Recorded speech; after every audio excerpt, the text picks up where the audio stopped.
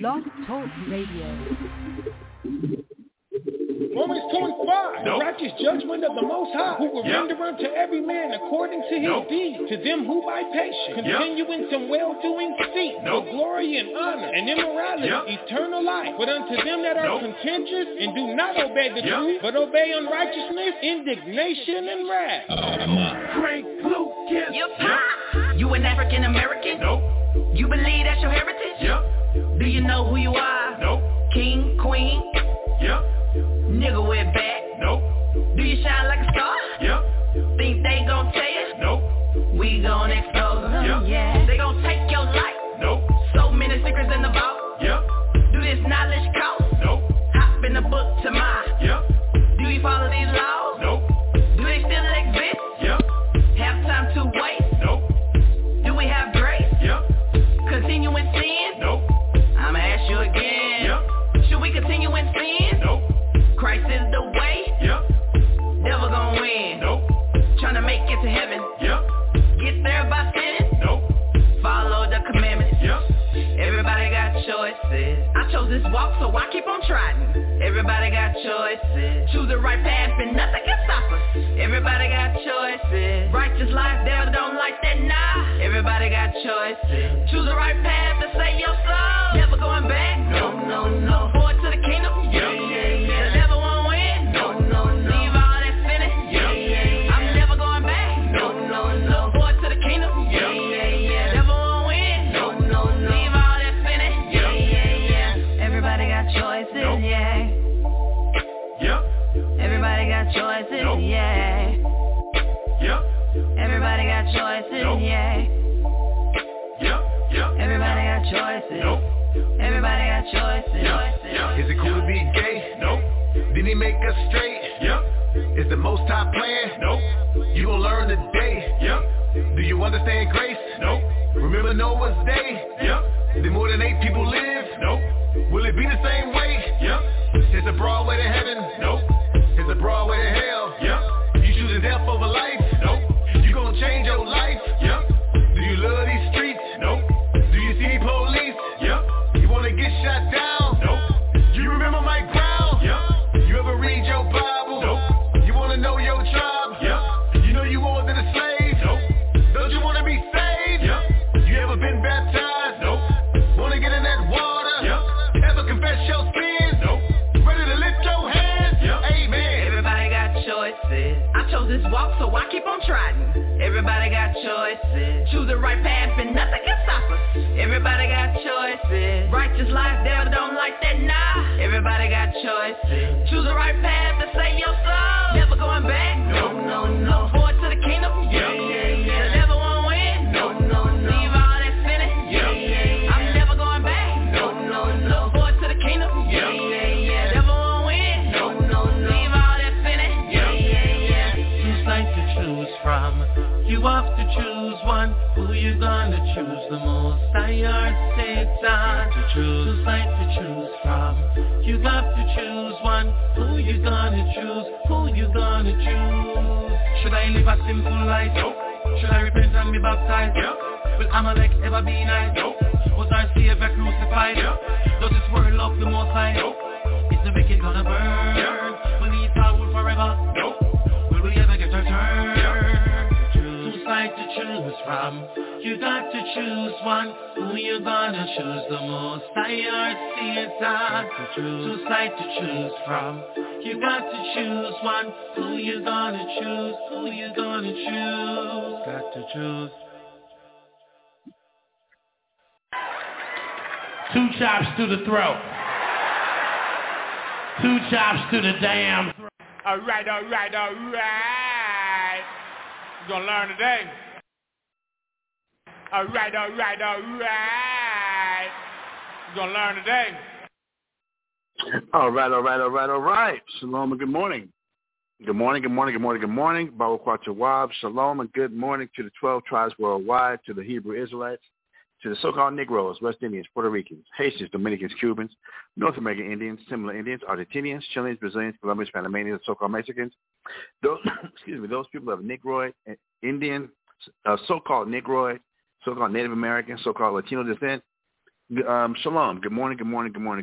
Welcome to our show. You have reached the ISBHPK, the Israelite School of Biblical History and Practical Knowledge. ISBHPK presents Bible Talk.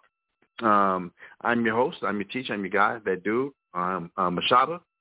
I'd like to welcome to our show. We got started a little bit late this morning. I do apologize. We did get started a little bit late. I had some technical difficulties, so got it together. So we're getting started. I'm going to go ahead and end the show. Today instead of doing 2 hours, I'm only going to do an hour and a half. I'm trying to get some things together with the VA, y'all. I'm trying to get some of my eyes right now worked on. So I'm gonna end the show today at 12, and then I got to wrestle with the back and forth with the belly of the beast with this VA. So I'm trying to get my eyes worked on, y'all. That's what's in the works right now. That's what I'm trying to work on right now. So without further delay, let's go ahead and get into this show. I am doing a series called Decent and in Order, and I believe we're at part 6 now. But as we're coming into this upcoming week and the week to follow, we're about to come into the holiday or holy day of Hanukkah, the holy week of Hanukkah, which is special for us as Hebrew Israelites. We really do it. It's all of God's high holidays we do appreciate. But Hanukkah, that dedication, that's what the word Hanukkah means. Actually means dedication. And what it's referring to was the dedication of the temple, the rededicating of the temple after the Greeks that came into power and came in and defiled the temple. They really went in. They really did a hack job on the temple, and the temple was very, very precious. It was very sentimental. It was the symbol of national pride for us as Israelites. That it was very important. It represented the unity of the Israelites. When we came out of Egypt, it was the tabernacle. We all encamped around the tabernacle. 3 tribes to the north, 3 tribes to the south, 3 tribes to the west, 3 tribes to the east, around the tabernacle. So the tabernacle was in the center of our people. So it was symbolic. It was physical and symbolic that it represented the unity and the togetherness and the center, the focus of our people, because that's also where the Most High was at, in being in the temple, being in the Holy of Holies. After the tabernacle, once we got into the Promised Land, during the reign of Solomon, it tells you about 430 years after we left Egypt, during the reign of Solomon is when the first temple was built. And we're going to get into that. Not today, but I'm going to get into that. I'm going to go ahead and break that down. The first temple was built. That replaced the tabernacle. And that, again, was a very special occasion for us as Israelites. And, again, it represented the unity of the nation of Israel, the beauty, the magnificence, the aura of the temple was only symbolic of how majestic and how glorious and how beautiful and how precious it is for Israelites to dwell together in unity. Hence, the 133rd Psalms, which starts off like, look, behold, how beautiful it is for brethren to dwell together in unity. That for Israelites to be gathered together, it was a magnificent, it was a beautiful thing. And that we came together and built the temple. From the tabernacle, 430 years later, we built the temple.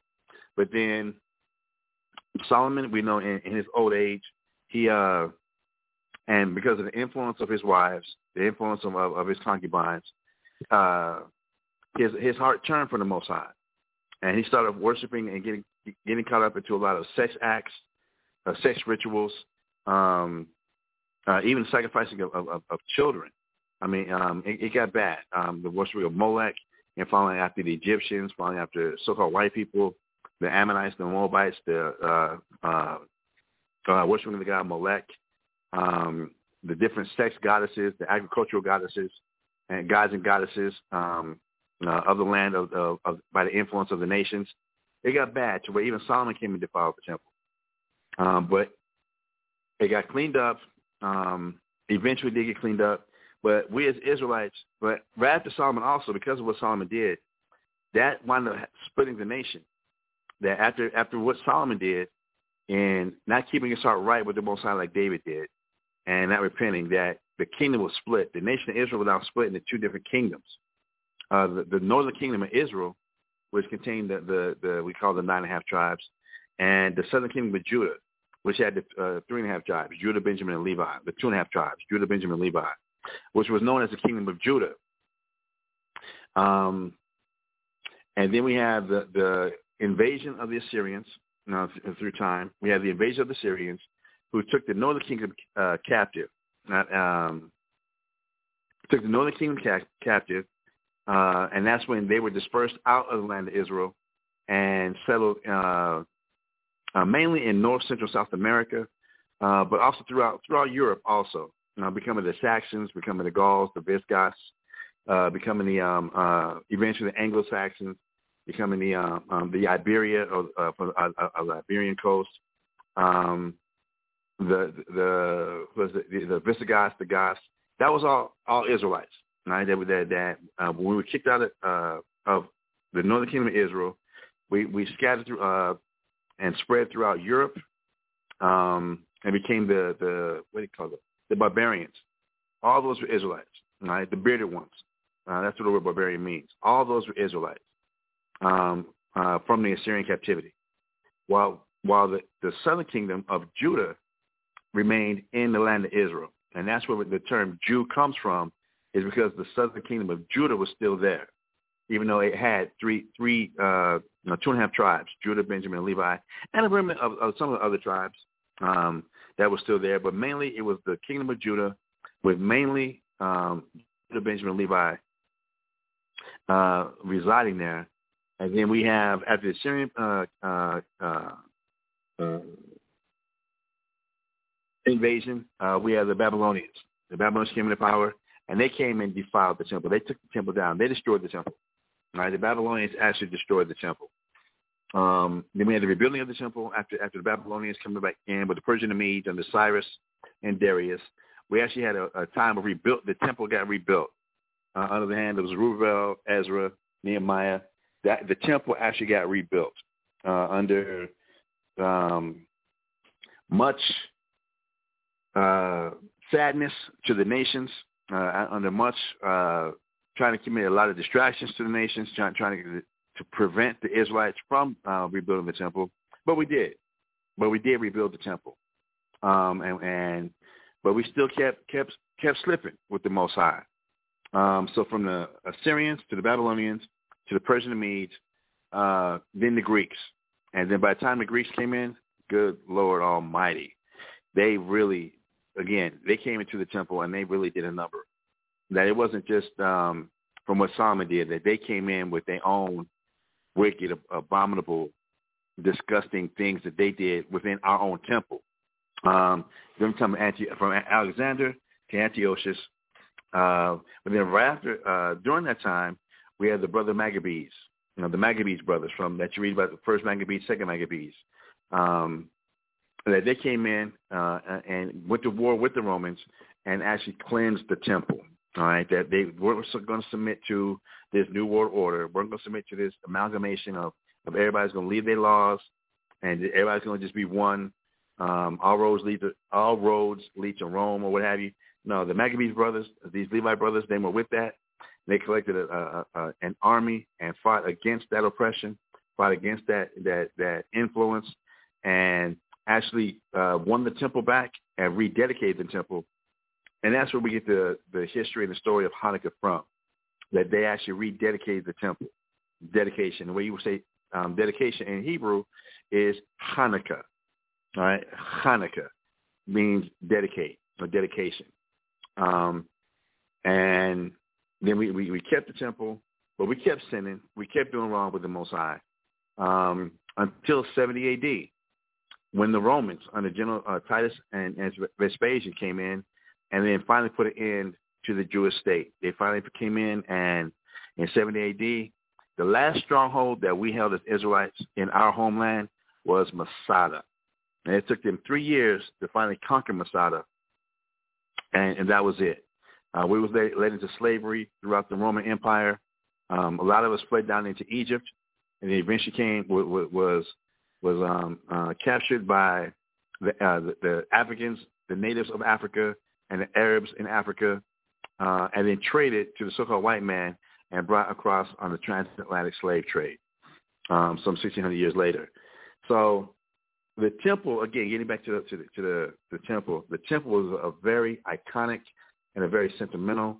It represented Israel. That was the like the World Trade Centers is to America, like the Empire State Building is to America, like the White House or the Capitol is to America. Take all that together, and that's what the temple represented for us as Israelites. It was our national pride. It was our national honor. No different than Americans today cheer up when they hear the national anthem, and the rockets red glare, the bombs bursting in air, and they really are dedicated to America. This is America for Americans. In the same way they had a pride and was ready to defend and ready to and understood that this represented the ancestry, the bloodshed, the overcoming of hardships to build America, to make America great, to have America be as great as it was. Well, that's what the temple was for us, brothers and sisters. That's what the actual temple was for Israelites, and being that simple. And we're gonna go over that class. I'm gonna go back over that class. I've been to it many times, but I'm gonna take this week and next to let's kind of dive into this and hopefully I can give y'all some understanding about how important the temple was and our holidays. And that's what I'm going to start with today. So the first scripture I want to go to is Luke chapter 11 and verse 2. I'm going to go to Luke chapter 11 and verse 2. And today, the Brother Gabar Kawa is on temporary assignment up there in the 505 in Berkeley in Albuquerque. So I'm going to have him reading for me today. If he hears this, he's always welcome to chime in and call in. But I'll be doing the reading today and the exegesis, giving the breakdown and the understanding of what we're reading, okay? So in Luke chapter 11, verse 2, I'm going to the book of Luke chapter 11 and verse 2. And it reads, "And he said unto them, When ye pray, say, Our Father which art in heaven, hallowed be thy name. Thy kingdom come, thy will be done, as in heaven, so in earth." Now, usually we go to Matthew chapter 6, verse 9 for the Lord's Prayer. But I wanted to come here because I like the wording that Luke gave us here. And for us to examine, because remember, brothers and sisters, Romans chapter 15, verse 4 tells us what? Things written aforetime were written for our learning, that we through patience and comfort of the scriptures that we might have hope. That the scriptures were written for our learning, all right? That the Bible, the records that we find in the Bible, the record of the Bible, it was written for our learning. It was written for us as Israelites to be able to learn, to get back in touch with our heritage, with our culture, with our identity, with who we are, all right? That we're not the hip-hop nation. We're not the Crip nation, the Blood nation. We're not the Democrats, the Republicans. We're not the Qs as far as a fraternity. We're not the Omegas. We're not the Masons. We're not the Moors. We're not the Aztecs or the Incas. And before any of those labels, we're the Israelites. All right? And the Bible is our history book. The Bible is a record of the history of the Hebrew Israelites, the 12 tribes of the nation of Israel. That's who we are. So in reading this now, reading the scripture here, it says, again, I'm in Luke chapter 11 verse 2, and it says, "And he said unto them, When ye pray, say, Our Father which art in heaven, hallowed be thy name. Thy kingdom come, thy will be done, as in heaven, so in earth." So in the Lord's Prayer, we understand that in praying for God's kingdom to come, We're praying that God's will is going to be done in earth the same way it's done in heaven. That if you want to call it, I know a lot of people don't associate this or think about this. It's a dictatorship. Ain't nobody up there in heaven voting for how they feel things should be, or giving their opinion and God's policy and God's direction, or how God wants things done. It's how God wants it to be. So when we're praying for God's kingdom to come, we're praying for God's will to be done. That it's not going to be about freedom of choice, even though, my opening song is everybody got choices. And at this time, we do have choices. But we're going to serve God the way he wants to be served, or serve Satan and how we want to be served. Remember, Satanism, brothers and sisters, we've been over this. Satanism isn't about worshiping some creature or worshiping some Hellboy looking entity, or some the little devil on a hot sauce bottle. Satanism is totally about serving self. That's what Satanism, the root, the bottom, the base of Satanism is that you serve you. You be about you. That's why when you look into the Satanic Bible, the very first holiday in a Satanic Bible is birthdays. It's about you. It's your birthday. It's your birthday. It's about you. In the Satanic Bible, if you don't believe me, look it up. In the Satanic Bible, the very first holiday, one of the main holidays, is you would think it'd be like Halloween or something like that. No, it's birthdays. It's about you. It's about you. And we go back and look through the scriptures. That's all Satan ever did. When Satan tempted Christ, when Christ fasted for 40 days, 40 nights, what was the tempter? What were the temptations that Satan was offering to Christ? Please yourself. Make it about you. Do it for you. Do it for you.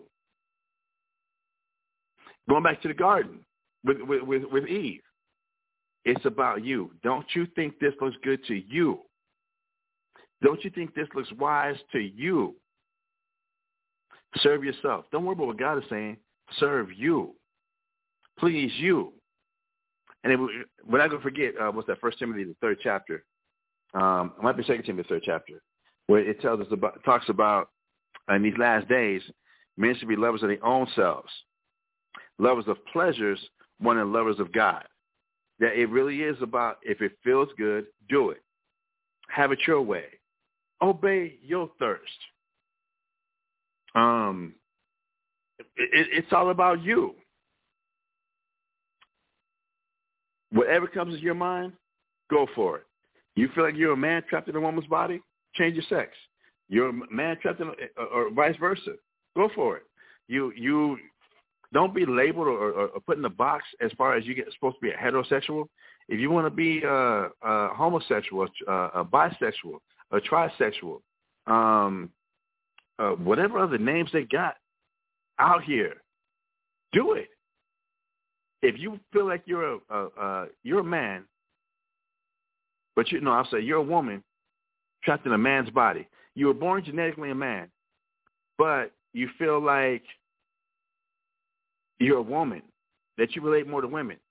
Well, you can go ahead and take some hormones and grow some long hair, soften your features, and even from the hormone adjustments and therapy, grow some breasts. But then you still might, you identify more with a woman, but you still like having sex with women. So then keep your plumbing intact. Go ahead and grow the breast, or even have breast implants. Take the hormones, but then at the same time keep your plumbing, because you still like to have sex with women. And then you might meet a trans. I don't even know what the hell to call them right now. You might be somebody who's trans, and you look like a woman with breasts, But you meet a woman who wants to identify more as a man, so she takes some hormone therapy, grows a beard. She has breast reduction surgery, but she keeps her plumbing downstairs. So you, the man who looks like a woman with breasts, but you keep your pickle, you run into a woman who's doing the hormonal therapy, has her breast cut off, grows a beard, but she keeps her pita pocket. Hey, now that we found love, what are we going to do with it? That is the crux, the epitome, the height, the climax of Satanism. Do what pleases you. Do what pleases you. That's why Job chapter 9 verse 24 says the earth is given to the hand of the wicked. He covered the face of the judges thereof. If not, who, where, and who is he? If this kingdom ain't given over to wickedness, which deals with self-pleasure, with whatever makes you feel good, drugs, sex, just follow your own will, take control of your own destiny, go for it. It's about you. And remember, in the temptation of Christ, the tempter, he told Christ, if y'all remember, he told him, I'll give you all the glory. He showed him all the nations at one time with all the glory and all the fame that comes from these nations. And said, all this glory will I give you if you'll bow down and worship me. For this is given into my hand. And whomsoever I want to give it to, I'll give it to them if they'll worship me. Because it's given to my hand. So we know that this world, this modern world that we're living in right now, this is not a godly world. This is not a godly world. The morals are gone. The standards are gone. The holiness, the trueness is shot. It's gone. This is Satan's world. Do what you like. Do what you like. Act how you like. Going back into the old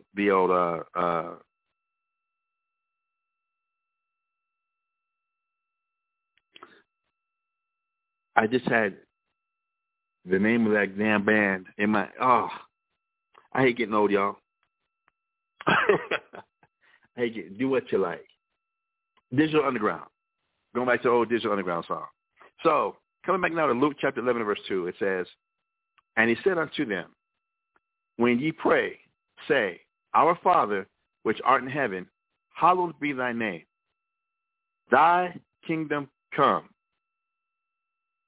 Thy will be done, as in heaven, so in earth.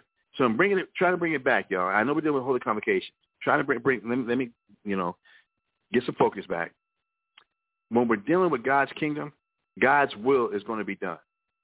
When we're praying for God's kingdom to come, I know people pray this prayer before every football game or for every sporting event, or even when you go to before you go to sleep at night. Good, but understand what you're praying for. You're praying for God's kingdom to come and for God's will, the way God wants things to be done, not the way we want things to be done.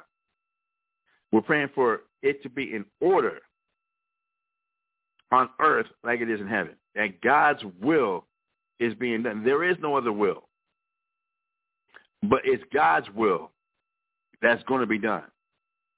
That's what we're praying for. So it says the kingdom is going to be all about the will of God. That's what we got to understand. That's why as we get ready to go into the convocations, and I'm going to get there. We got to understand that as we deal with the self-pleasure that comes from Christmas, we're going to find out it's pagan. We're dealing with Easter. We're dealing with Valentine's Day. We're dealing with the ungodly, bloody massacre called Thanksgiving. as we're dealing with Memorial Day or Labor Day, or even birthdays, all those self-pleasuring observances that we observe, that's got nothing to do with God's will. That has not a damn thing to do with God's will. But when God's kingdom does get here, it's going to be all about God's will, what God wants. And what God wants, God gets. It's going to be about his will. Okay? And how he wants things done, how it's going to be done. So from there, brothers and sisters, let's go to Revelations. Let's go to Revelation chapter 11, verse 15.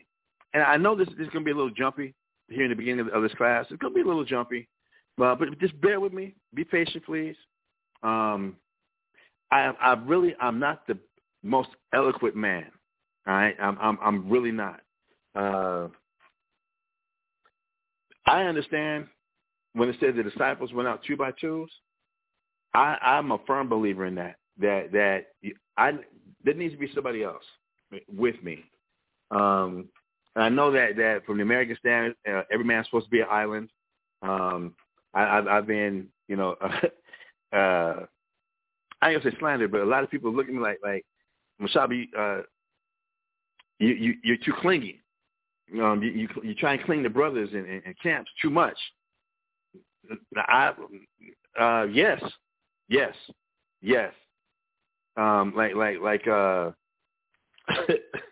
What was that movie? Guilty as Charged. I'm guilty as charged. Yes. I need brothers. I need families. I need people. I'm not even gonna lie. I need this Bible first. First and foremost, I need the Most High. I need Christ. I need this Bible, and I need brothers and sisters. I need family. I'm just gonna be honest with you. I don't operate good on my lonesome. All right, and when I'm talking about doing just the blog talk right now, or whatever, just when I studied this Bible, y'all, when God was mad at the nation of Israel, just like if you go to prison, first off, what's the purpose of going to jail or going to prison?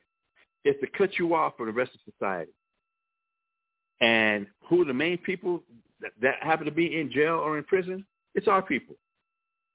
It's the Israelites, so-called Negroes, West Indians, Puerto Ricans, Haitians, Dominicans, Cubans, North American Indians, Seminole Indians, Argentinians, Chileans, Brazilians, Colombians, Panamanians, so-called Mexicans. We're the ones that's mostly in jail, being cut off from society.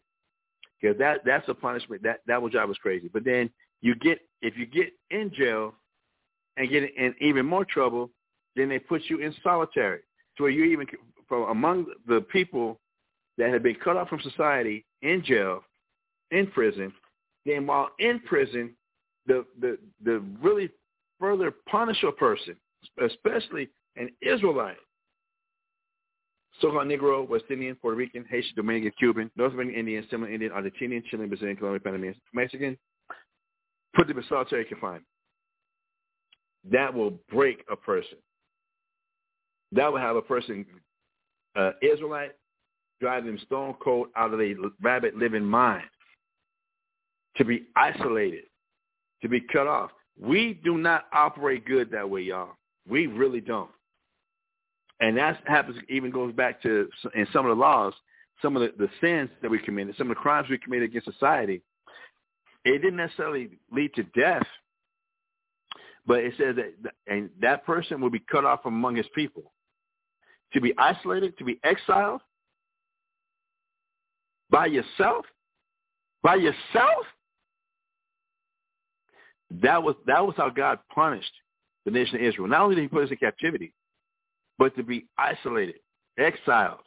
If you got leprosy, if we was doing something that angered God and God gave us leprosy. Remember, leprosy is God takes away the pigment from off of you. He takes the blackness off of you. And it's called leprosy because, like a leopard, you get spotted. It might start like you start losing color around your eyes, then around your lips, then around your ears. You might start losing color in your hands, and it looks spotted. That is biblical leprosy, y'all. That is biblical leprosy. And God was very explicitly clear that when a person catches leprosy, we better observe the laws of leprosy. I mean, they were to be upheld strictly. you put that person away. That was a sign to let them know God was pissed at them. Remember when Miriam was talking junk against Moses for having the Egyptian wife, and she got Aaron caught up in that madness, and Miriam being the oldest between Aaron, Moses, and herself. Remember, they were family members. She was the oldest, and she started talking junk against Moses about, in some equal rights type of thing, or not recognizing how women should be recognized more, or what have you, or she had to say so, and she was going to be heard. She was going to speak her mind. Oh, okay. God smacked her with leprosy, and I say smack because it's like God smacked the black off of you. That for a lot of black people, that's something we've heard. We pretty much heard in our childhood, especially if you're over the age of I'll say 40. If you're over the age, I'll squeeze you in there at 35. You might have heard that before. That if you don't do something, if you don't correct your behavior, I'm gonna smack the black off of you. Well, that's what God did to Miriam. Go back and read Numbers chapter 12. Go back and read Numbers chapter 12. He slapped the black off of her. Or is it 15? Now I called it. Now I got to pull it up. Y'all give me 1 second. Let me get this real quick.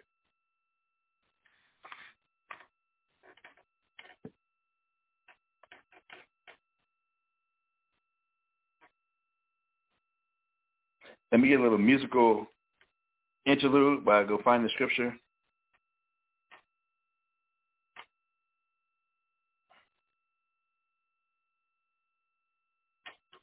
Romans 2:5, the righteous judgment of the Most High, who will render unto every man according to his deed, to them who by patience continue in some well-doing seek for glory and honor and immorality, eternal life. But unto them that are contentious and do not obey the truth, but obey unrighteousness, indignation, and wrath. Frank Lucas. You an African American? You believe that's your heritage? Do you know who you are?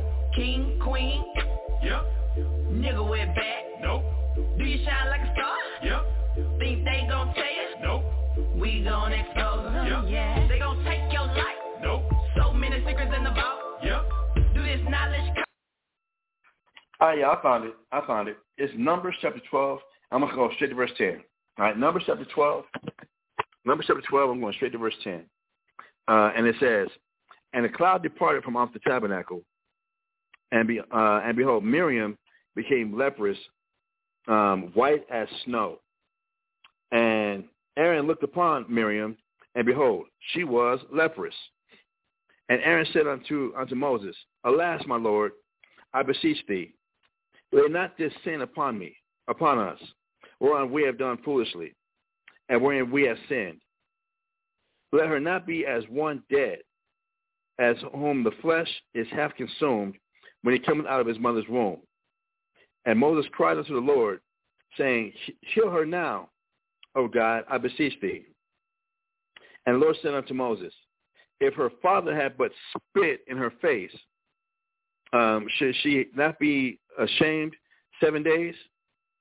Let her be shut out from the camp 7 days, and after that let her be reconciled again. And Miriam was shut out from the camp 7 days, and the people journeyed not till Miriam was brought in again. And afterward the people removed from Hazarath and pitched in the wilderness of Paran. So to cast leprosy, that was immediate grounds for you to be exiled. That was immediate grounds for you to be put away. That God was pissed at you. God was angry at you. And like he said here about Miriam, that if her father spit in her face because she was being disgraceful, disrespectful, she forgot her place, shouldn't she be shut away for 7 days? And yeah, that's a law, y'all. So Miriam, in feeling she had the gumption to open her mouth, and she gonna speak in judgment, she gonna take authority to her that don't belong to her. The Most High went with that, slapped her with leprosy, slapped the black off of her.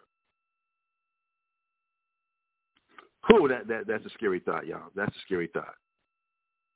So we got there again, and I'm not a very eloquent man, all right? And I know I'm not a very eloquent man. I try. I really do try.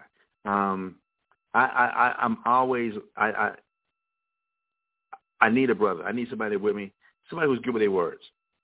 Somebody who's good with their words. Someone that's good with their words. I can help pull scriptures to help back up what's being said, to help back up what's being taught. Just like, I named the show Bible Talk. I'd rather let the scriptures do the talking. I really don't like talking. You can ask any of my immediate family members, people who around me who might know me. I really don't like talking. I really don't. I don't like talking. I'll give scriptures. I don't like talking. And I know there's something I need to overcome, but I don't like talking. Okay? So bear with me. Again, y'all. Thank y'all for y'all patience. Keep bearing with me. Now we're going to the book of Revelation, chapter 11, verse 15. I know this might be choppy, and the question might be said, what does that do with Holy Convocations? Yeah, it's a build-up. We're going to be going over Holy Convocations all this week. All right? So it's going to be a build-up, so hopefully give you some foundation. Hopefully give you something to stand on so that you know what you're talking about. All right? So coming out of Revelation, chapter 11, verse 15. Revelations, chapter 11, verse 15. It says, "And the seventh angel sounded, and there were great voices in heaven, saying, the kingdom of this world are become the kingdoms of our Lord and of his Christ, and he shall reign forever and ever." Now, right before this verse 14, it does discuss and go into the destruction of Satan, of the devil. The devil having the last kingdom on earth before Christ's kingdom comes, before God's kingdom comes, all right?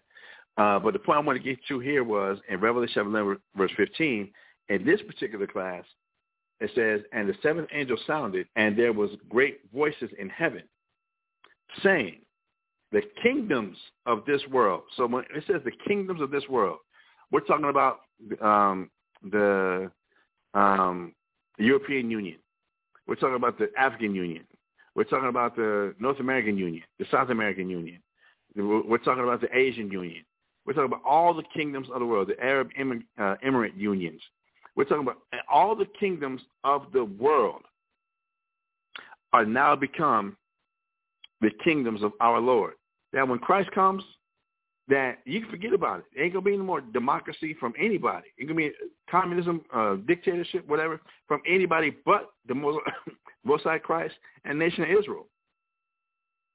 It's not going to be, we ain't got to worry about Trump. You ain't got to worry about Putin. You ain't got to worry about another Adolf Hitler or another Bill Clinton or another Barack Obama. We ain't got Richard Nixon. All that's done. All that's going to be done. Once Christ gets here, all the kingdoms are going to fall under the authority of Christ and the Hebrew Israelites. All kingdoms are going to become the kingdom of the Lord and Savior Jesus Christ under the Most High. So what's that mean? God's will is going to be all over this earth. It's not going to be just in a Hebrew Israelite home. God's will is going to consume the earth. It's not going to be, I don't like how God does things, so I'm going to find my own little corner, my own little island, my own little corner of the world where I can just be to myself and just, not be bothered with that I'm going to do me. That the whole, the order of man, woman, child, I'm not really with that. That whole homosexuals on abomination of God, I'm not feeling that. We can't do Halloween, Christmas, Easter. It's for the kids. I don't see what's wrong with it. So I'm going to go over here and ask for citizenship or diplomatic immunity. So I can go over here so I can find the freedom of religion. So I can worship the way I want to worship and do things the way I want to do things. All of that's coming to an end. All that is going to be done. You know, I really like the things going on with Kwanzaa. I'm really kind of feeling, you know, Valentine's Day, yeah, that might have been about a sex act, sex rituals and orgies or what have you. But you know what? Just the fact of finding that loved one, finding, you know, giving somebody my heart, you know, I'm still kind of feeling that. And to be with you, God, over here in Jerusalem, in Israel, and now it's just got to be your way where you ain't got to listen to nobody. You ain't got to take nobody else's into consideration, my feelings, how I might feel about the matter, and now I just got to just do it your way. I'm not kind of feeling that. So I'm going to go over here to Russia. Or, you know what, I'm going to go to Guam. I'm going to go to Korea, Kim Jong-un, Long. I'm going to go over there. You know, I'm going to go to the archipelagos, wherever the hell those are. You know what, Greece, there's a lot of those little islands around, Greece. And I'm going to go find me a little something over there. Just beating myself. I ain't going to be bothering nobody. But if I want to go ahead and worship and do what I want to do, it'll just be me by myself on my little island, and I can do what I want to do. Nope. Nuh-uh. Once the Most High destroys Esau, Edom, their power and their rulership and their authority, being the greatest nation on the planet at this time when Christ comes back, that's it. That's going to be it. It's going to be a wrap. Real quick, let me find this other scripture real quick, y'all. Well, I don't know how quick it's going to be. Going to the book of Isaiah.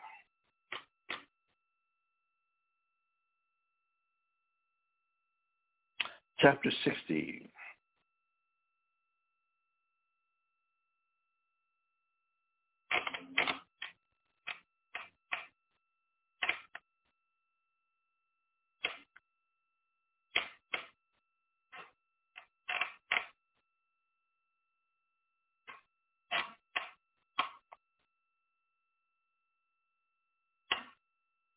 And verse 12, y'all. Isaiah chapter 60, verse 12. All right, the book of Isaiah chapter 16, verse 12. And this is what it reads. It says, "For the nation and kingdom that will not serve thee shall perish. Those nations shall be utterly wasted." So when Christ comes back and sets up his kingdom, and his kingdom is set up over the whole entire planet, the whole entire globe, the whole entire earth, the nation and kingdom that doesn't want to do things God's way, that don't want to adhere to God's will, it's going to be utterly wasted. It's going to be destroyed. So, like, for example, you might see on YouTube, on YouTube Shorts or TikTok, you know, which are things I kind of look at. Facebook, I don't know. You might see where there's Asian-looking people, I'm going to say it like that, and they're eating dog. They're eating octopus, and it seems like the octopus is still alive. They're eating rats. No. That's going to be a hell to the no once Christ gets here. That those type of things are not going to be done, allowed. It's not going to be this argument, well, this is our culture. And we've been doing this for many thousands of years. We like eating dog. We like eating live octopus. We eat kangaroo. Camel hump is a delicacy. Not anymore. When Christ gets here and establishes the kingdom to Israel, and all the kingdoms on earth are going to become his, that there's not going to be this thing where a kingdom or a nation is going to do what they want. This is going to be like the Borg of Star Trek. Resistance is futile.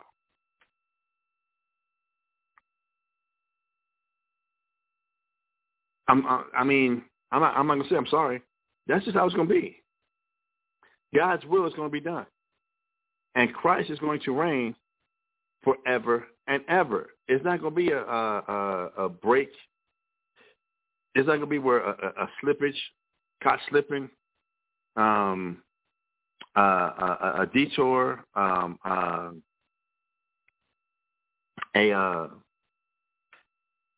temporary lapse in judgment,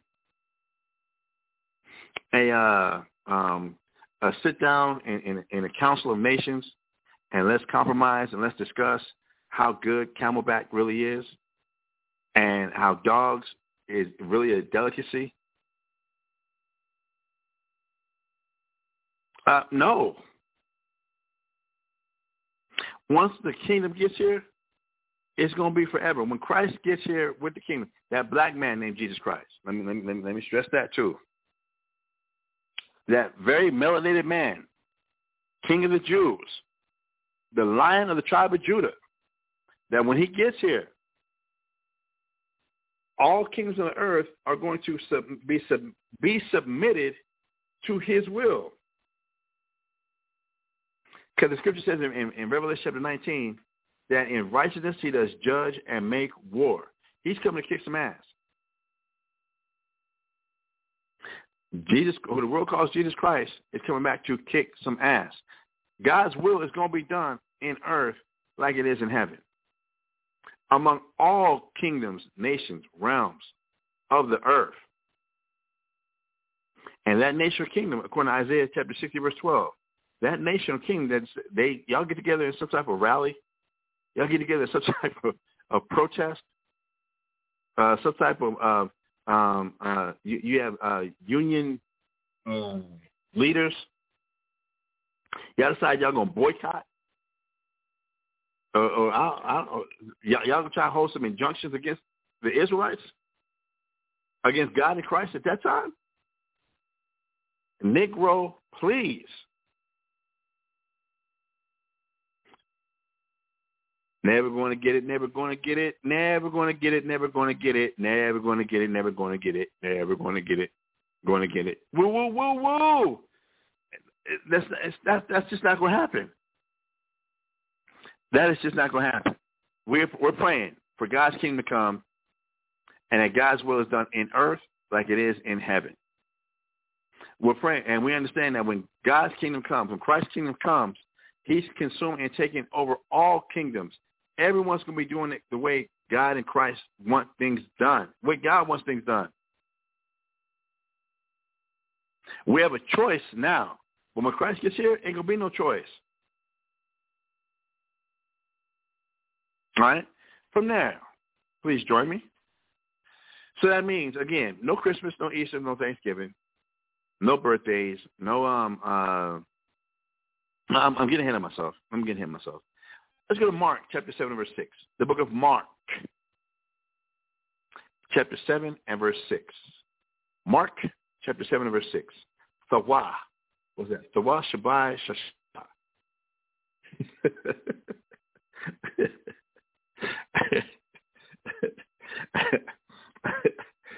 Mark, what I just did there, y'all, was the way you say Mark in Hebrew is Thawa. To mark in sign the cross, Thawa. And then the way you say 7 in Hebrew is Shabai and 6 is Shasha. So I was just saying Thawa, Shabai, Shasha. Just, my own little private inside joke for those who speak Hebrew. Just taking it there. So Mark chapter 7 verse 6, and it reads, he answered and said unto them, well has Isaiah prophesied of you hypocrites, as it is written, this people honoreth me with their lips, but their heart is far from me. Howbeit in vain do they worship me, teaching for doctrines the commandments of men. Verse 8, for laying aside the commandments of God, ye hold the tradition of men, as the washing of pots and cups, and many other such things ye do. And he said unto them, full well ye reject the commandments of God, that you may keep your own tradition. Now, we're going to kind of break this down a little bit. We read that. We're going to kind of go through this a little bit with a comb. Maybe not a fine-tooth comb, but we're going to kind of comb through this right here. So, in this thing of holidays, not holidays, but holidays, as Christmas, New Year's, and this ain't New Year's, y'all. January 1st is not God's New Year. All right, God's New Year is in the springtime. All right, when everything is new. You know, new year, everything is new flowers, new leaves, new. When animals come out of hibernation, everything's new. You know, that's the beginning of the year with God, when everything is new. Not the dead of winter, right? Not the dead of winter. So, Mark chapter 7, verse 6, Christ is saying, he answered and said unto them, well, it says Esaias, but that means Isaiah. Esaias is the Greek way of saying the word Isaiah. All right, what has Isaiah prophesied of you, hypocrites? And a lot of our people are hypocrites. The world is full of hypocrisy, but a lot of our people are hypocrites. And now Christ is going to explain what it means when he says people are hypocrites. From God's point of view, not our point of view, from God's point of view, how God looks and sees people as hypocrites. It says, as it is written. Let me pull this up on my eSword. This is Mark 7 and 6. My Bible module. Coming here to my table of contents. Sliding down to Mark.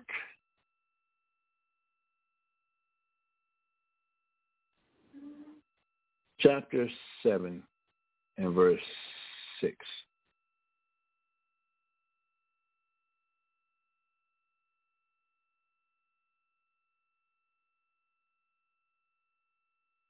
Ooh. All right, Mark chapter 7 verse 6. Come to my commentaries.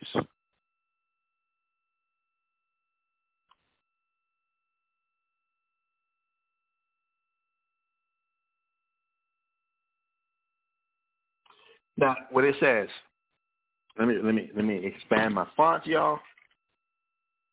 He answered and said unto them, well has Esaias,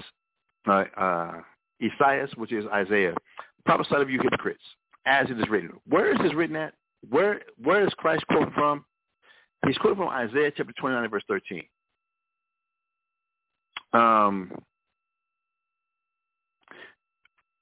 Isaiah chapter 29 verse 13 says, wherefore the Lord said, for as much as this people draw near me with their mouth, and with their lips do honor me, but they have removed their heart far from me, and their fear toward me is taught by the precept of men. That as much as people say all day long, I love God, God's first in my life, I'm going to give thanks to God. As much as we say that with our lips, our minds still go after what we want, after our own pleasure, what pleases us, what we're thinking about. We are consistently putting ourselves first. This is why, and this is what Christ is quoting from Isaiah chapter 29, verse 13. But I'm going to read on with Mark chapter 7, verse 6, y'all. Coming back now to Mark chapter 7, verse 6. I hope this transition is kind of smooth. Mark chapter 7, verse 6. He answered and said unto them, well hath Esaias or Isaiah prophesied of you hypocrites, as it is written, this people honor me with their lips, but their heart is far from me. Our heart, what we treasure, what we really desire, that's far from God. We really don't desire God. We desire, as a hypocrite, we desire what's going to please us, what we want, what we're after. Not what God, we're not really after God's will.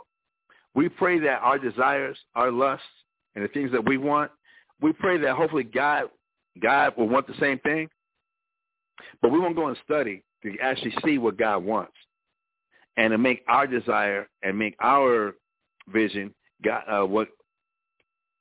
to read and study and make our vision to constantly change our vision and our thoughts to how God sees things, we're steadily trying to get God to see things our way. We're steadily justifying how we see things, and in this effort to make God see it our way. So that it can seem like now I'm not really wicked, I'm not really off, I'm not really full of iniquity, just that I just think I see a better way, God. Why won't you just consider what I'm saying, how I see it, how I'm looking at it? We are all day these jailhouse lawyers trying to find a legal loop, some type of again justification to do things our way, and for God to be okay with it. That why can't I give you what I find and what I like and how I like things, God? Why don't you consider my feelings? Who wants to serve a God like that? Well, we show through our actions a lot that we don't want to serve a God like that. That we want to follow our own traditions. We want to follow the things that we find special and good and cute and adorable and precious, but not do God's will. So he says, again, in Mark chapter 7, verse 6, he answered and said unto them, hath Isaiah prophesied of you hypocrites, as it is written, this people honor me with their lips, but their heart is far from me. Verse 7, howbeit, in vain do they worship me. Ooh, brother says we can really chop it. We can really go into this here. In vain do we worship me. Looking up the word vain. This might take me a second, y'all. This might take me a second. Looking up the word vain. Remember in Deuteronomy 32, God told us that we made him angry and jealous with our vanities. And the root word of vanity being what? Vain. That we anger God with the things that we offer to him and the things that we do, not even to him, but stuff that he considers to be a vanity or vain. And let's look up the word vain. What do we got here? Vain. I'm going to my dictionary. And we're going to the Webster's 1828 dictionary. Vain, from the Latin word vanus and the English word wane or want. All right, vain. Definition number 1 from the Webster's 1828 dictionary. Empty. If I just go with that word right there. Howbeit, in vain, in emptiness do they worship me. That what we bring to God is empty. As much as we might find it a treasure, we like it. It's precious to us. It's adorable to us. It's something tender and valuable to us. To God, it's empty. Does anybody ever remember reading the 4th chapter of Genesis? Just the 4th chapter. Hopefully, somewhere in your Bible readings, you've read the 4th chapter of Genesis. That, if you started that Bible plan, I'm going to read the Bible, and you start with Genesis, and I'm going to get a couple chapters in a day, you hit Genesis, the 4th chapter. Because in Genesis, the 4th chapter, we read about Cain, and we read about Abel, who both these children of Adam and Eve offered up sacrifice to God. One was accepted and respected, coming from Cain and Abel. Abel's sacrifice was accepted and respected by God because that's what God wanted. Abel sacrificed to God what God wanted, and Cain wanted to bring what he thought was precious, what he thought was good, what he thought was acceptable. I asked the question, like, do we read? Or is it that we just have a convenient amnesia? Oh, is this what we pay blonde? I'm so blonde. What's that comedian's name? Carlos Mencia.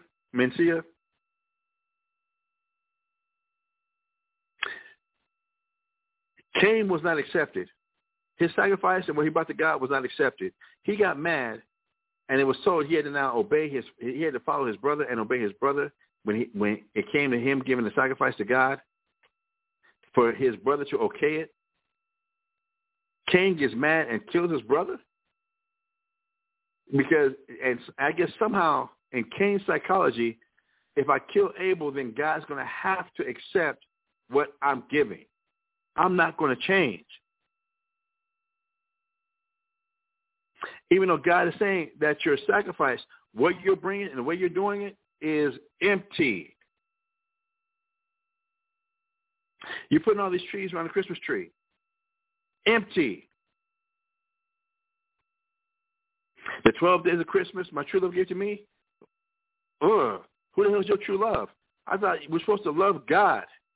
So who is your true love that now you and your Christmas are doing the 12 something dancing, the 5 golden rings, whatever?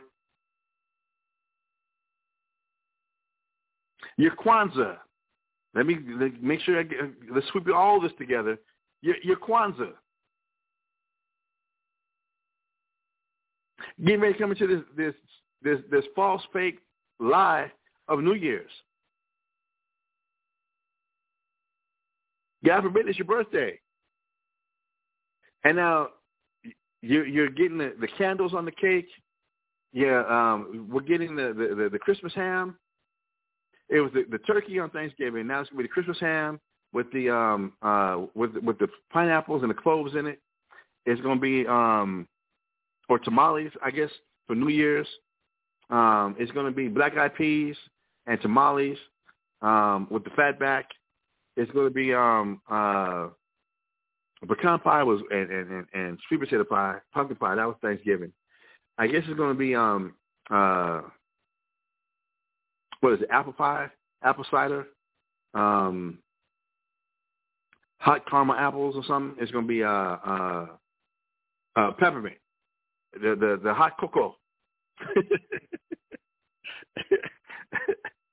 If y'all remember Bad Boys, I forget which one it was. It was Bad Boys 2.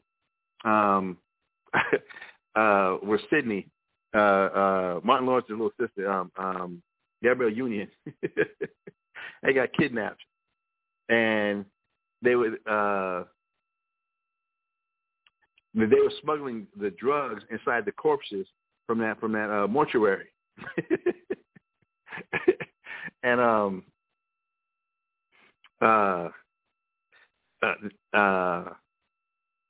Will Smith and Martin Lawrence was inside the mortuary. I mean, that's when they was digging inside the cadavers, the corpses, and Martin Lawrence's character was just getting claustrophobic, getting nauseated and everything.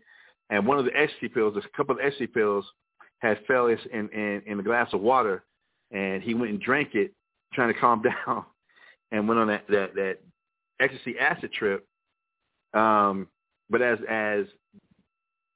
Martin Lawrence and Will Smith was trapped inside that mortuary there with those dead bodies, the other two cops was outside, and Will Smith threatened them, was like, drive the ambulance into the inside the mortuary, like crash it. Right before that, the two Hispanic cops was trying to distract the guards inside the mortuary, and when they knocked on the door and the guards came and opened the door, they was like, yes, would you like to invite us in for some hot cocoa? I know I did a hack job on describing that scene. I was trying to give enough detail that those who might remember it, or give enough detail that you might go look it up on YouTube if you want to. But the way that he said it, that always tickled me. That has always tickled me. Would you like to invite us inside for some hot cocoa? Because, he had a very heavy Spanish accent, Cuban accent. Would you like to invite us inside for some hot cocoa?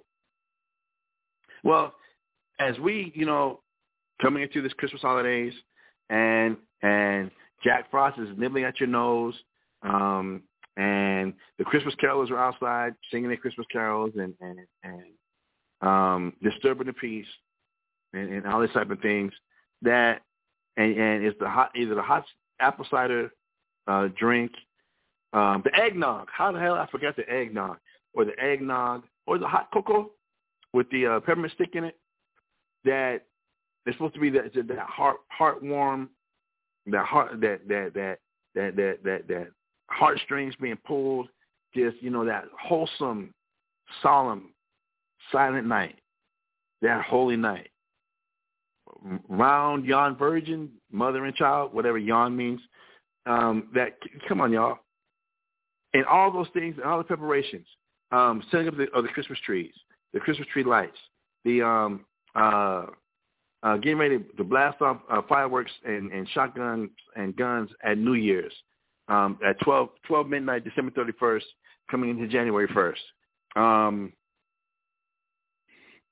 That all the preparation and the heart feelings and the heart things that's going out, preparing for these holidays, and the energy that's being put into them, God said it's empty to him. It means nothing to him. It's vain. And dealing with Webster's 1828 definition of vain, it's definition number 1 says empty, and then it says worthless. It doesn't mean a damn thing to God. During this time, they say the suicide rate during this time of year increases because people realize how lonely they are. The last time these holidays came up, these hell days came up, that it was the last time they were able to celebrate it with a loved one, that the loved one passed away, and now this is my first Christmas season without this person, and I'm just so sad, and I'm so down, and I'm so alone that I got to swallow this bullet. I got to jump off this bridge. I'm going to electrocute myself. I'm going to take all these pills. Going through all these different type of changes, and God says that these things to him are worthless.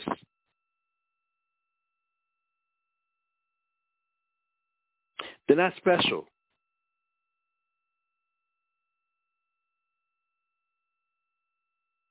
It's the whole grandiose time of the year. No, as far as Israelites, yeah, we're dealing with Hanukkah. To be followed quickly by Purim, and then the New Year being in April, springtime, the Passover. But as far as these other pagan, wicked, heathen abominations that people are getting tooled up for, they're vain, they're empty, they're worthless, having no substance, value, or importance. They're vain.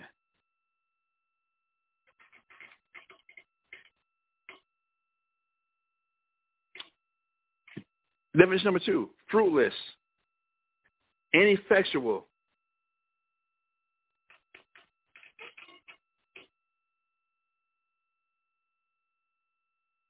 I'm leaving those two definitions as we're going into the scripture here.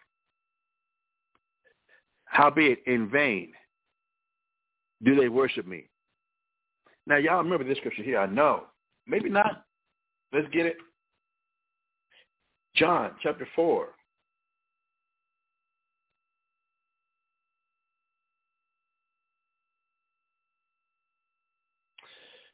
John chapter 4 and verse 24.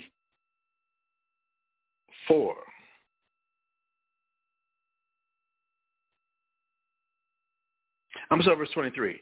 St. John chapter 4, verse 23. It says, but the hour cometh, and now is, when the true worshipers shall worship the Father in spirit. Wait for it, y'all.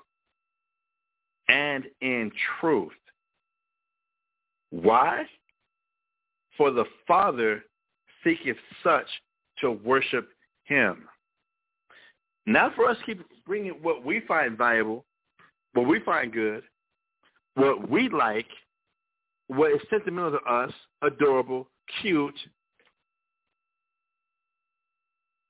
No, God don't want that type of worship. It's vain. It's empty. It's worthless. It's fruitless. It's ineffectual. You're not going to give him a warm fuzzy and just kind of nuzzle up to him and put your head on his shoulder and squeeze him tight. And like, God, I love you.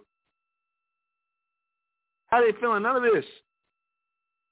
God wants the true worshipers to come and worship him in spirit and in truth. For the Father seeketh such to worship him. Verse 24. St. John chapter 4, verse 24. God is a spirit, and they that worship him must worship him in spirit and in truth. Must worship him in spirit and in truth. So coming back now to Mark chapter 7, verse 7. Howbeit in vain do they worship me. That we keep bringing what we think is again, especially because everybody else is doing it, putting Christmas wreaths on the door. I'm about to go into all of this here, from the Christmas wreath to the damn mistletoe. You know, the mistletoe represents the genitals of a sex god. The mistletoe represents the genitals of a sex god. So when you're kissing up under the mistletoe, you're kissing under the sex god's genitals. Don't worry, y'all. We got all this time. Not today, but I'm gonna go ahead and break down these things. It's time to get the duster out and dust off some of these old classes, and we're gonna go ahead and bring them out. Bring them out.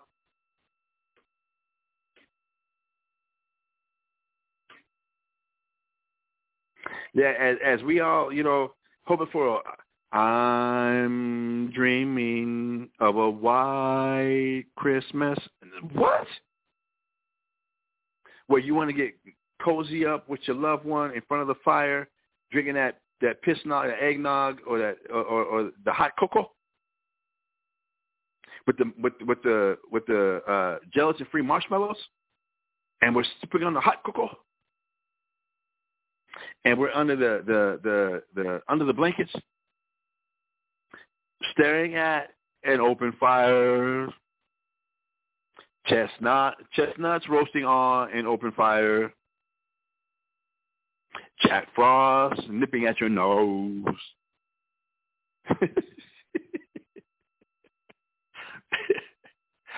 Try to get all sentimental and lovey-dovey and cute and cozy. No. And that somehow God's supposed to look down from heaven when he said, do not observe this, don't do this, but because you and your illiterate, ignorant loved one are going to now cuddle up in this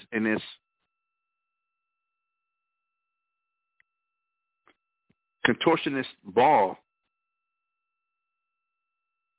that God's supposed to, there's supposed to be a tear that run down God's eyes like the Indian back in the 70s with the pollution, all the pollution on the highway, that one single tear is supposed to come down God's eye like, aww.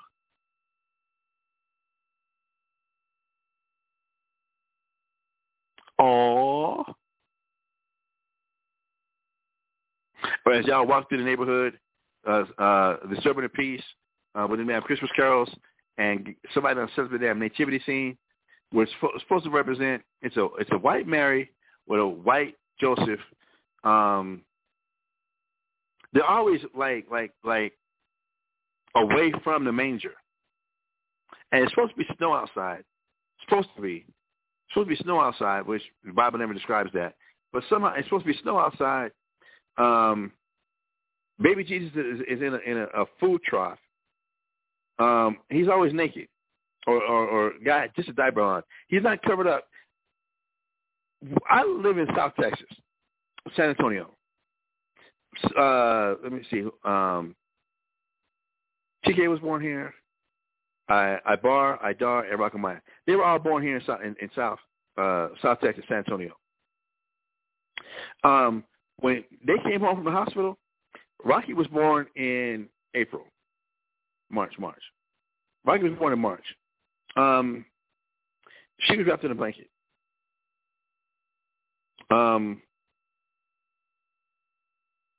Ibar was born in May.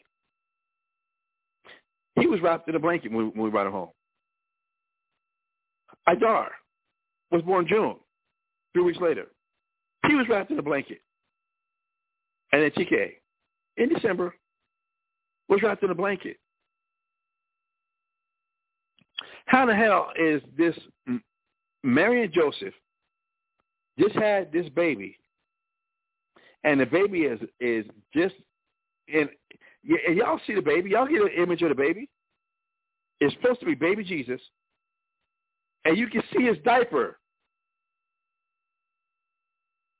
and his bare chest in the manger. Mary got layers of clothes on. Joseph got layers of clothes on. But the baby Jesus laying in this food trough called a manger he's just in a diaper, not even wrapped up, and it's the dead of winter. And then you got the 3 wise men. One is Asian looking, one is Negro looking, and one is white looking. It's supposed to be the three wise men, even though the Bible never mentions how many wise men it was. The nativity scene, which is supposed to be so sentimental, which is supposed to be so heartwarming, heartfelt.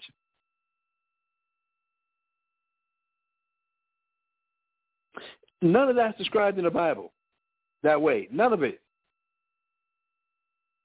But as you go out Christmas caroling and Jack Frost is nipping at your nose and your cheeks are turned red from the wind gusts,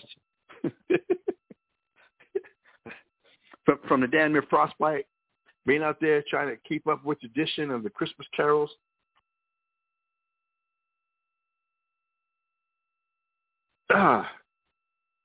It's in vain. Kwanzaa. You know damn well that's in vain. Well, Kwanzaa was invented when? 1968, 67?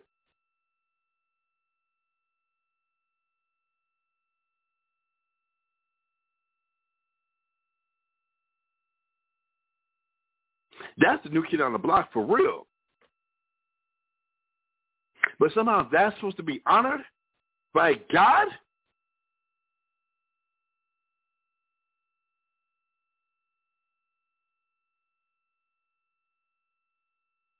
Howbeit in vain do they worship me, teaching for doctrines the commandments of men. All these damn things that people follow is by the commandment of man, got nothing to do with God. Has not one thing, one iota belonging to God, sentimental to God, fulfilling to God, honorable to God.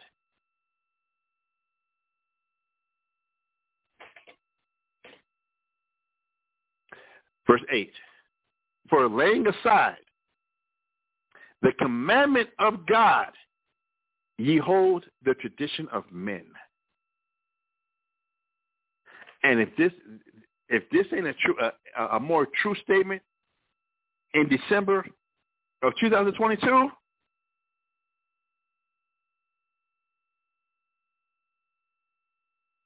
it's a shame that if you was to ask people to even name the 10 Commandments, which remember when the young rich man came to Christ, he asked Christ, what must I do to inherit eternal life? Christ said, keep the commandments. The young rich man said, which ones? Christ essentially named the 10 Commandments. It's a shame that if you ask most people to name the 10 Commandments, they couldn't do it. Even though that is what the question was, what must I do to obtain eternal life? Christ said, keep the commandments. Which ones? And Christ listed off the 10 Commandments. That's a shame.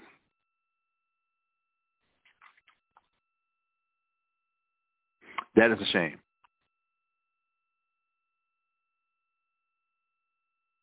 As you get ready to eat your Christmas ham, when the Most High tells you very, very, in plain English, Leviticus chapter 11, with the swine, you should not eat. Let's get it. Now I'm just going to quote.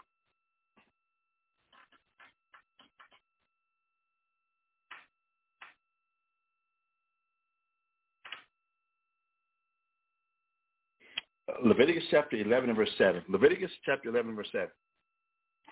And the swine, though he divide the hoof and be cloven-footed, yet he cheweth not the cud. He is unclean to you. He is unclean to you. Of their flesh shall ye not eat, and their carcass shall ye not touch. They are unclean to you.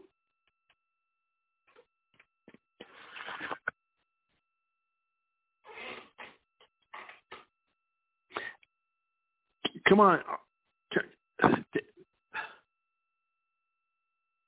I guess it's hard to believe that the statistics that 80% of Americans are literate, but 66% of that 80% can only read at a 6th grade level.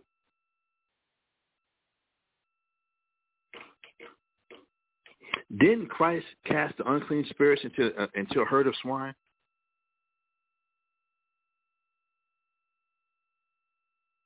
But now you eating some pork on Christmas, on what's supposed to be his birthday? What supposedly is his birthday? That Christmas ham?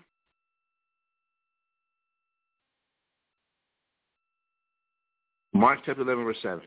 For laying aside the commandment of God, ye hold the tradition of men, as the washing of pots and cups, and many other such things ye do.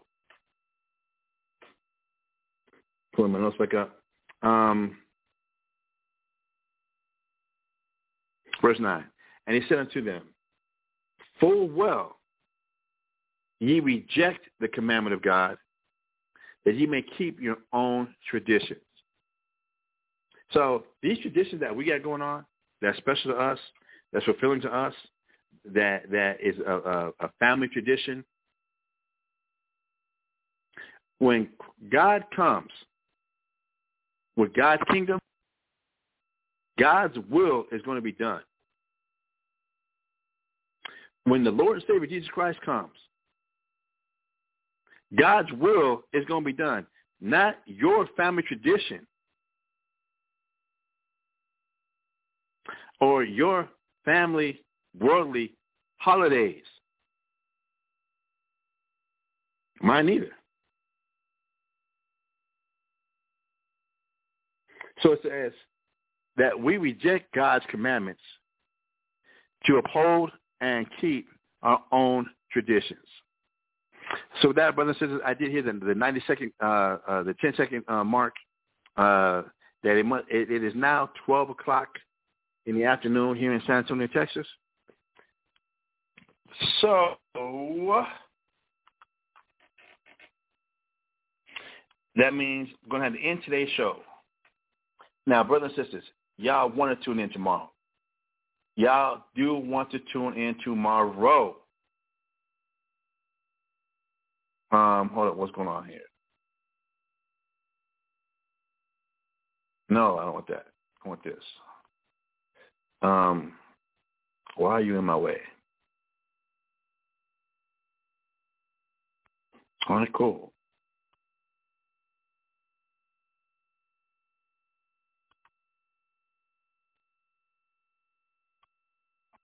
All right. As I was saying, let me get back here.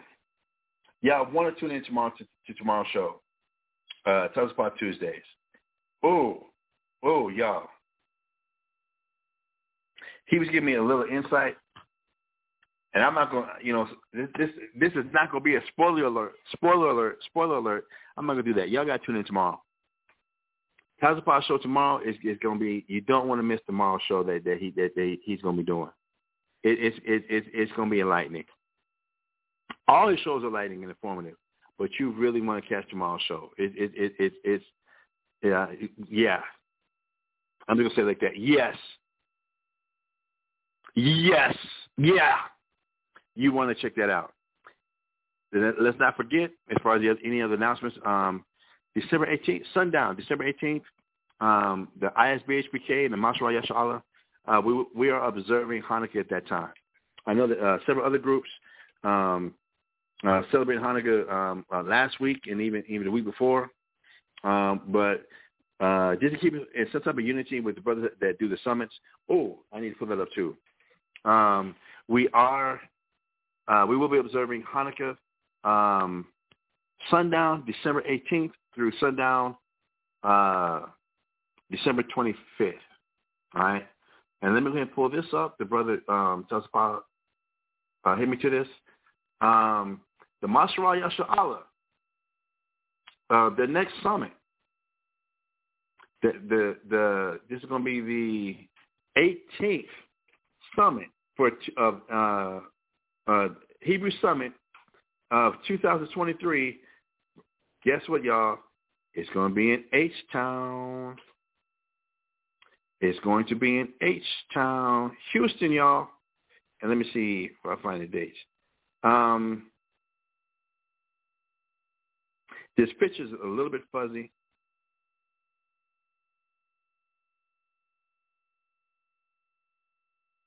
The picture's a little bit fuzzy, so I can't get the dates. But you know where you can go, right? You know where you can go. Go to heaven. And also go to isbhpk.com. isbhpk.com. Check out the website, and you can get all the information that you need for not only the high holidays that we're observing, but the dates of the next summit that's going to be in Houston. I don't see it just says the 23rd. Let me see here. Oh, got it, y'all. February 4th.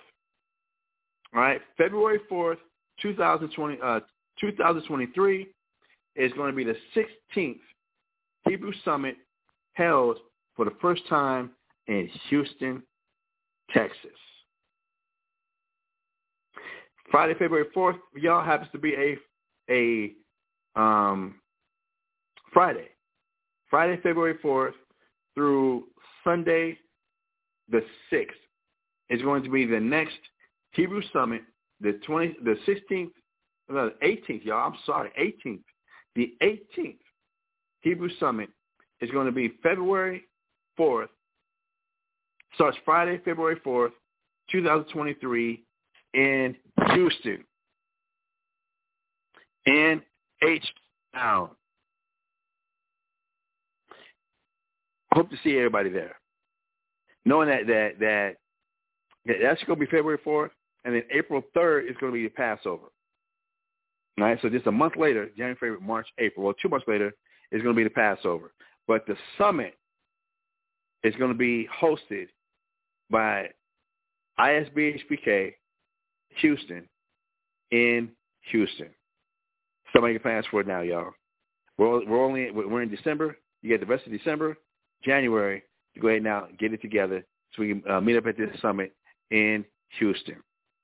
All right. Thank you, Tazapah, for passing the information on. I will continue to pass it on. And with that, brothers and sisters, check us out tomorrow. You've been listening to ISBHPK Bible Talk.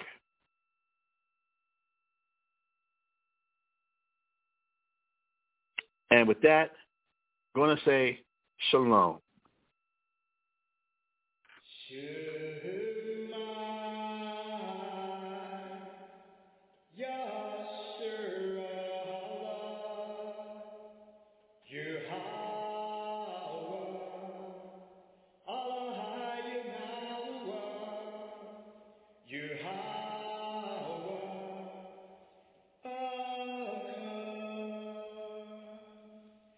Shema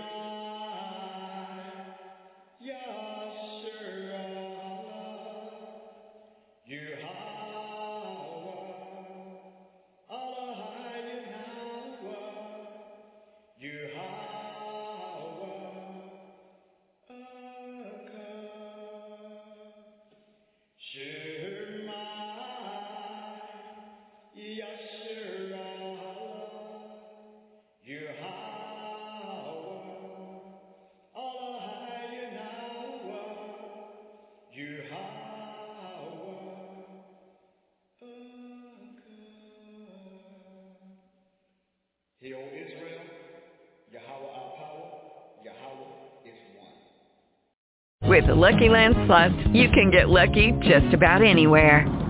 This is your captain speaking. We've got clear runway and the weather's fine, but we're just going to circle up here a while and get lucky. No, nothing like that. It's just these cash prizes add up quick. So I suggest you sit back, keep your tray table upright, and start getting lucky.